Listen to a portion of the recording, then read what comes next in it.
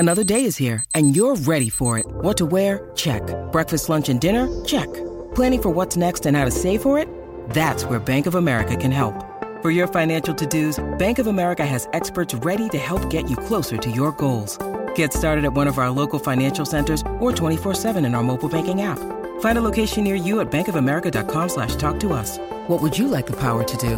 Mobile banking requires downloading the app and is only available for select devices. Message and data rates may apply. Bank of America N.A., member FDIC. Hi, it's Mark Aflalo on behalf of Mitchell Whitfield and myself. Thank you so much for taking a listen to this podcast. Do us a little favor if you would. If you love the show, give us a 5-star review and don't forget to follow us at Apple Podcasts. Thank you so much. We appreciate it and we love doing the show for you guys. Without further ado, here's today's episode. This is Your Tech Report. For gadget news and reviews, click to yourtechreport.com. We are back on Your Tech Report. Thank you guys so much for being along for the ride. Again, if you want to follow along, it is at Your Tech Report on all our social media. Lots of really cool content coming online as well as here on our SiriusXM show. I am Mark Aflalo in Montreal. Mitchell Whitfield in Los Angeles. Mitchell, our guest is standing by.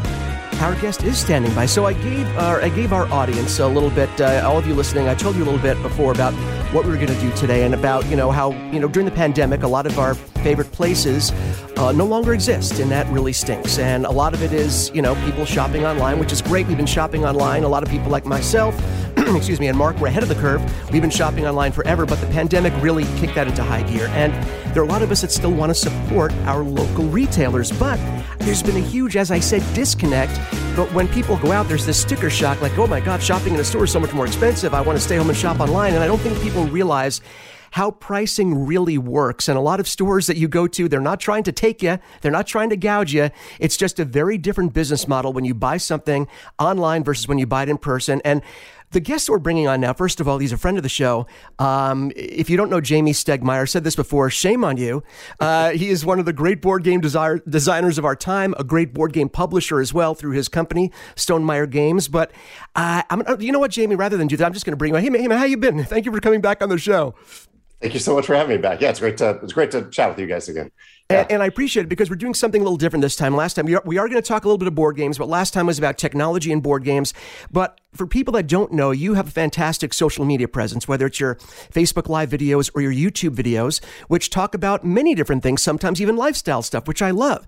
And you did this video, and because they were questioning, I think people were looking at Stonemaier Games, your company's games, on Amazon versus if they get directly from you versus if they go to a brick and mortar retailer.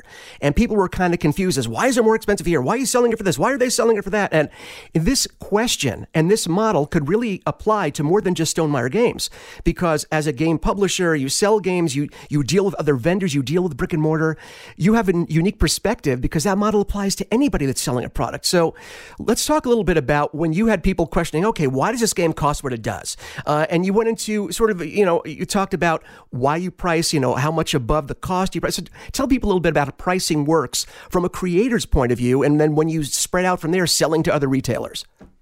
Yeah, a brief version of that is, and I'll use that game as an example, but I think you're completely right. This applies to any product that is sold in a variety of different ways.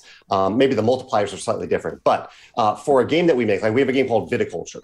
Viticulture costs around $10, $10 to $12, depending on how many we're making to make in China, where we make viticulture.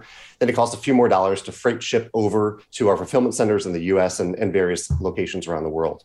We then sell viticulture for $60 as a $60 MSRP. Wow. But distributors in the game industry, just by default, get a 60% discount on that. That's kind of the industry standard in the board game industry. So that means for a game that costs us around a little over $12 to make and freight ship, a distributor is buying it from us for around $24, which is about, 24 minus 12 is about $12. So that's about enough for us to then make another copy of Viticulture if we want to. And then the last part of the equation is that retailers typically buy from distributors at around a 50% discount of MSRP. So a retailer that's buying that copy of Viticulture from a distributor typically spends around $30. Yeah. Wow.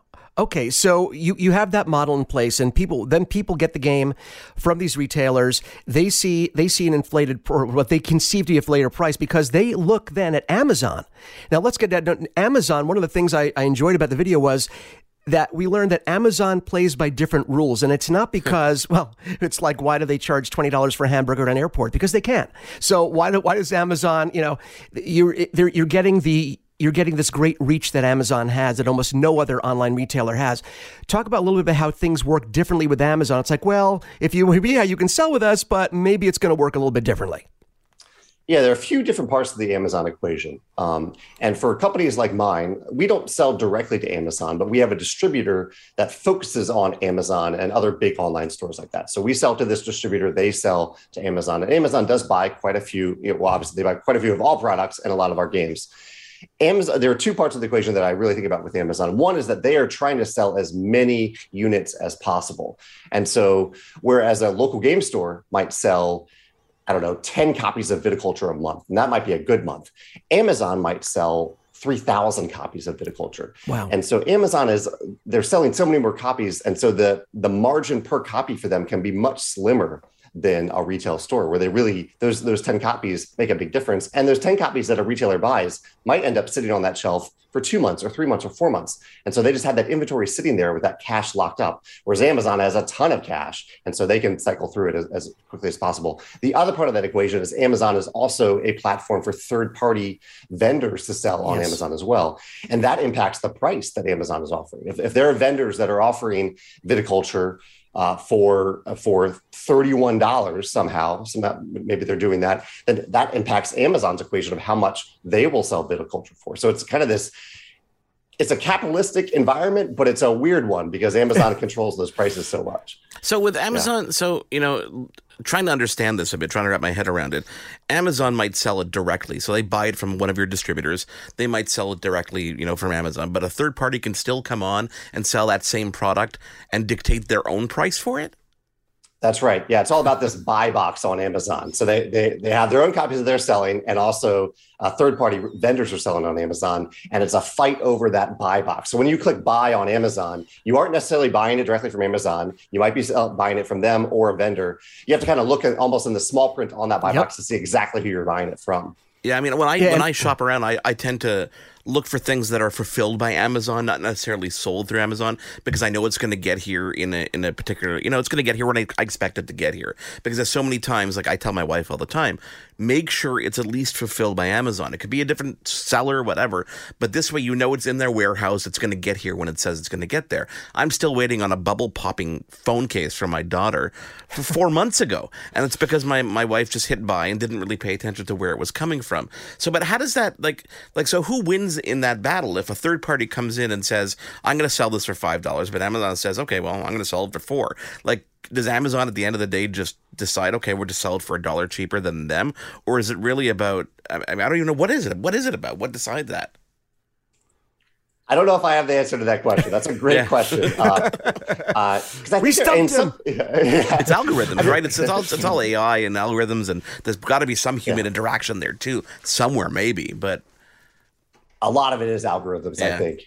I think the baffling thing to me is that there are other industries where this type of kind of price war isn't even allowed, like with, and I don't even know the legalese behind it. But if you go to if you have two gas stations that are across the street from one another, at a certain point, they stop lowering the price. Yeah. They just say, okay, gas is this price today, because otherwise we're just going to keep going down 1 cent at a time. And just lose money. And then lose money. And Amazon can afford to lose money on certain products. So, or maybe a lot of products. So I don't know entirely what dictates when they actually stop.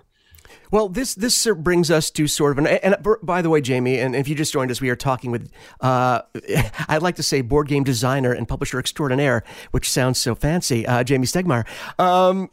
Before we move on to the next thing, I just wanted to say it's important that people hear what you're saying, because I think there's this idea, and the reason that you're on this episode right now talking about this, the average consumer doesn't really know what goes into pricing. They see a price and they react. There's this visceral response to sticker. There just is.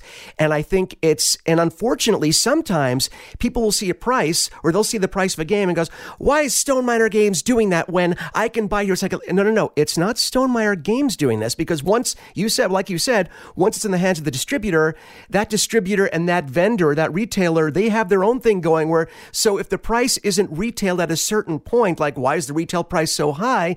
It's because in order to be profitable and sell it through multiple chains of this machine that you talk about, it has to be at that point so it can be lowered for each step of the way. So I think it's kind of important that people know that so their head's in the right place.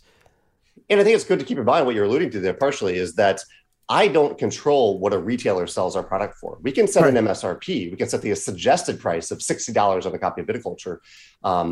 But your local game store might sell that for $50. Maybe they'll send it for $60. They might even sell it for more than $60 if someone's willing to buy it for more than $60. And we also don't control what Amazon sells it for. So we can set that suggested price. And on our web store, like if you're buying directly from Stonemaier Games, we often list that MSRP, but we also might offer a discount on it because our margins are really good there. We don't want to compete with retailers. We also want retailers to thrive. But it's nice to be able to sell our products at a discount if we want to. So what dictates whether or not you even sell something direct to consumer? Like, isn't there a point where you go to yourself, you know what? We're making good money off this. There's a great marketplace out there. Amazon's doing their thing, or distributors are doing their thing. Is it just for the sake of saying, well, these are all our products. Here's a web store. You might as well, if you want to buy it from us, you know it's from the source. Is it what decides whether or not you even do that? The number one reason, in my opinion, that we do it at Stonemaier Games, I can't speak for other companies, but we do it because I found that consumers like to have options. They like to have different options, and every person might like to buy something in a different way. Some people want to buy on Amazon. Some people might want to buy from their local game store. Some people want to buy directly from the publisher. And so there was a time period in the Stonemaier Games lifespan where that wasn't an option. There was a kind of a year after I stopped using Kickstarter, and when I was focusing more on distributors and retailers, I didn't sell anything directly. And I found that a lot of people were coming to me and saying, Jamie, I want to buy directly from Stonemaier Games.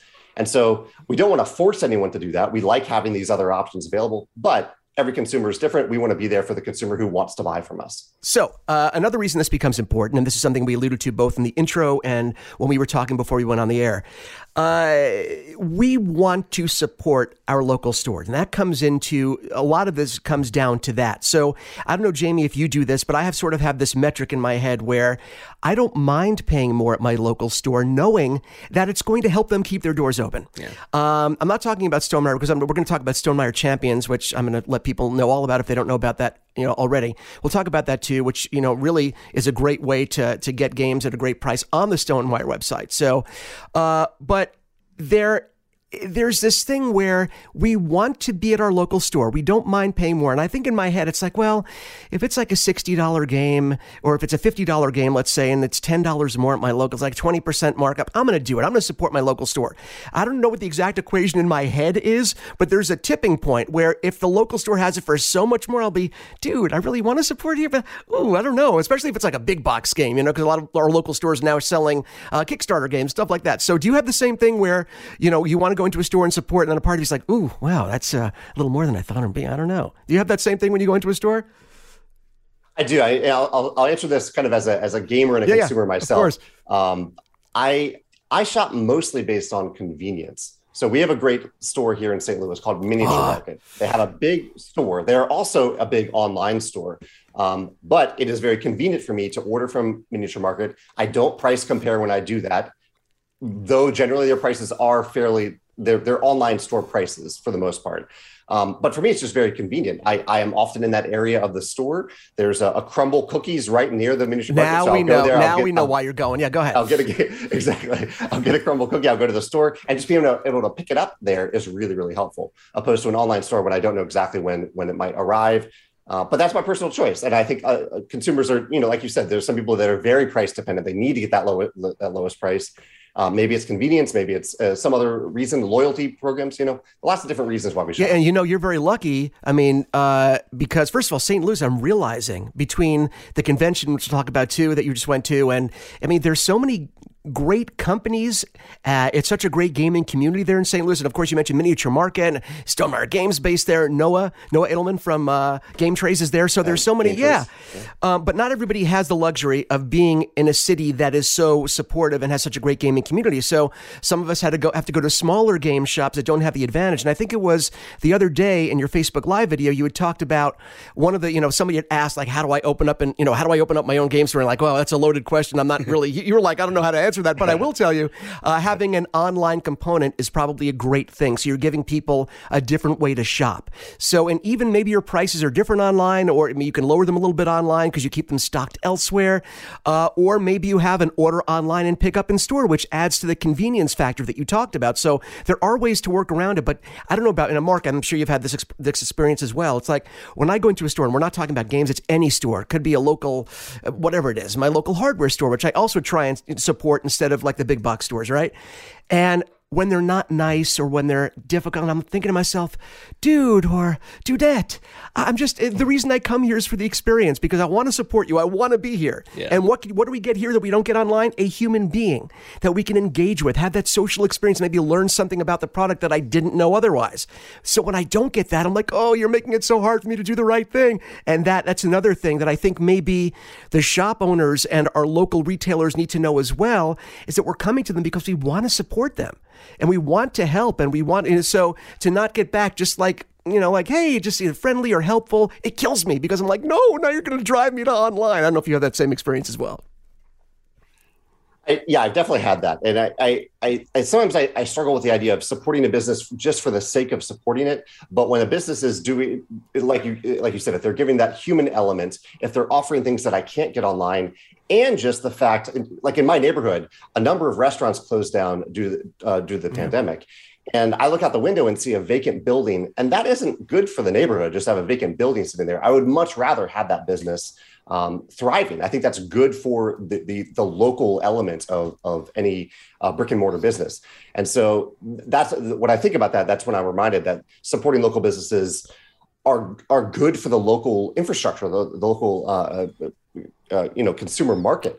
And so I try to remind myself of that when I look at shopping local. But at the same time, I think those businesses are also supporting me. If they stop looking to the consumer, if they stop being consumer facing, then that becomes a little bit more difficult to support them. That empty building has given me some great ideas. I'm having these glorious visions of a Stonemaier Cafe. We should talk later.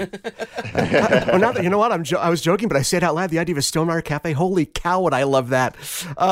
So let's switch gears a little bit, because we're talking about gaming. We're talking a little about the pandemic and how that's changed retail, not just the gaming industry, but the retail industry. Let's put them together, because during the pandemic, to give you an idea of what a great guy Jamie is, folks, and Jamie, if you're going to blush, that's totally okay. He's one of the nicer guys that you will meet virtually or otherwise in his industry or in any industry.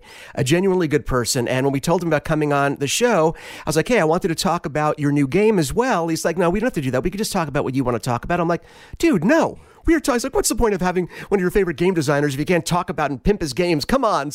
But he was so nice. He didn't ask to do this. This is something I wanted to do, because you created a game during the pandemic that was originally designed to just be like a print and play sort of thing that people could play virtually because you couldn't get with your gaming group in person. So tell us a little bit about Rolling Realms, how it came to be. And if you hear a doorbell ring, I'll give you a hint. It could be Rolling Realms. So talk a little about Rolling Realms. His doorbell or yours, Mitchell? Mine. Oh, yeah, okay. I'm sure he has his copy. Believe me. He has multiple dice of different iterations of dice that I'm drooling up. There he goes. So talk a little bit about Rolling Realms and how it came to be. I appreciate everything that you said there, and the setup is great. Like you said, early on in the pandemic, I basically spent a Saturday designing a game because I wanted to connect with people who were maybe like me, separated from their gaming groups for a little while and maybe wanting to play a game. And so I designed this infinitely scaling game, a game that any number of people could play as long as they can see two dice that someone is rolling. And at the time, it was a single piece of paper that you printed out. And it ended up being a lot more fun than I thought. It was just a little experiment, just something to do over the weekend. And then I did it again. I played it again online, played it a number, maybe 10, 12 times online.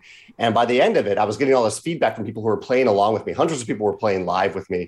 And I decided, okay, I'll go ahead and print it. And this actually ties back to our topic a little bit today, because one major focus of Rolling Realms is that I wanted to keep the price low because I thought that would be a better way to support retailers. During the pandemic, we've seen freight shipping prices go up. We've seen manufacturing prices go up. We've seen game prices jump really big. And so selling a $20 game in the middle of the pandemic is relatively unheard of. There are not many companies that are coming out with $20 games right now. And I thought that's a great way that I can support local retailers. Why would less people are going to buy this game online from me because they have to pay for shipping than picking it up from their local game store. And so I hope that is the case. I hope this is a game that can be good for local retailers. Oh, I can't wait. People that don't know, Rolling Right games this is a segment of a sector of games that have been coming out. I think we're seeing more and more Rolling Rights in the last few years, but it's, to me, the accessibility factor versus the depth that you can have with it, the experience that you can have with it. It's so much fun. And when you're introducing people to a game, the last thing you want to do, like, forget about analysis paralysis, just, people that glazed over look when you're doing rule explanations, or, okay, how does this work? And you're sitting there for, the first hour of your game explaining to everyone how to play. By that time, they're either frightened or exhausted. With Rolling Right games, and they are exactly what they sound like. You're rolling dice and writing something down on your individual pad of paper, either with a little pen or the included dry erase markers that you guys put in there. I was very fascinated, by the way, because Jamie also shares his design diaries, both in blog form and in video form. And I was very excited to see the different iterations of dice. And you put some big, chunky acrylic dice in here, but there was a point where they were not acrylic, where they were even bigger. And that's sort of like, I see these dice, and I think that's the first thing. I was like, oh my God, I must have this. Aside from the fact that I love Rolling Rights and it was your company, I was like, I got to have it. It's got giant dice. So it looks like you had a fun time, like, designing these dice as well. I did, yeah. As you alluded to there, originally I tried to put as, like, the dice were the height of the box. They were like 40, 50 millimeter dice. They're huge. And I ended up going down to around, I think, 25 millimeters. Which is still big for people that don't. It's still like twice the size of a normal die. I mean, look at those are huge. Yeah, they're giant dice. But the original ones felt like they were like denting the table as you rolled on them. But I didn't want that. Yeah. Well, I love that. And it makes me happy to know that, number one, during a pandemic, which was very hard on a lot of people, that you were thinking about bringing the community together.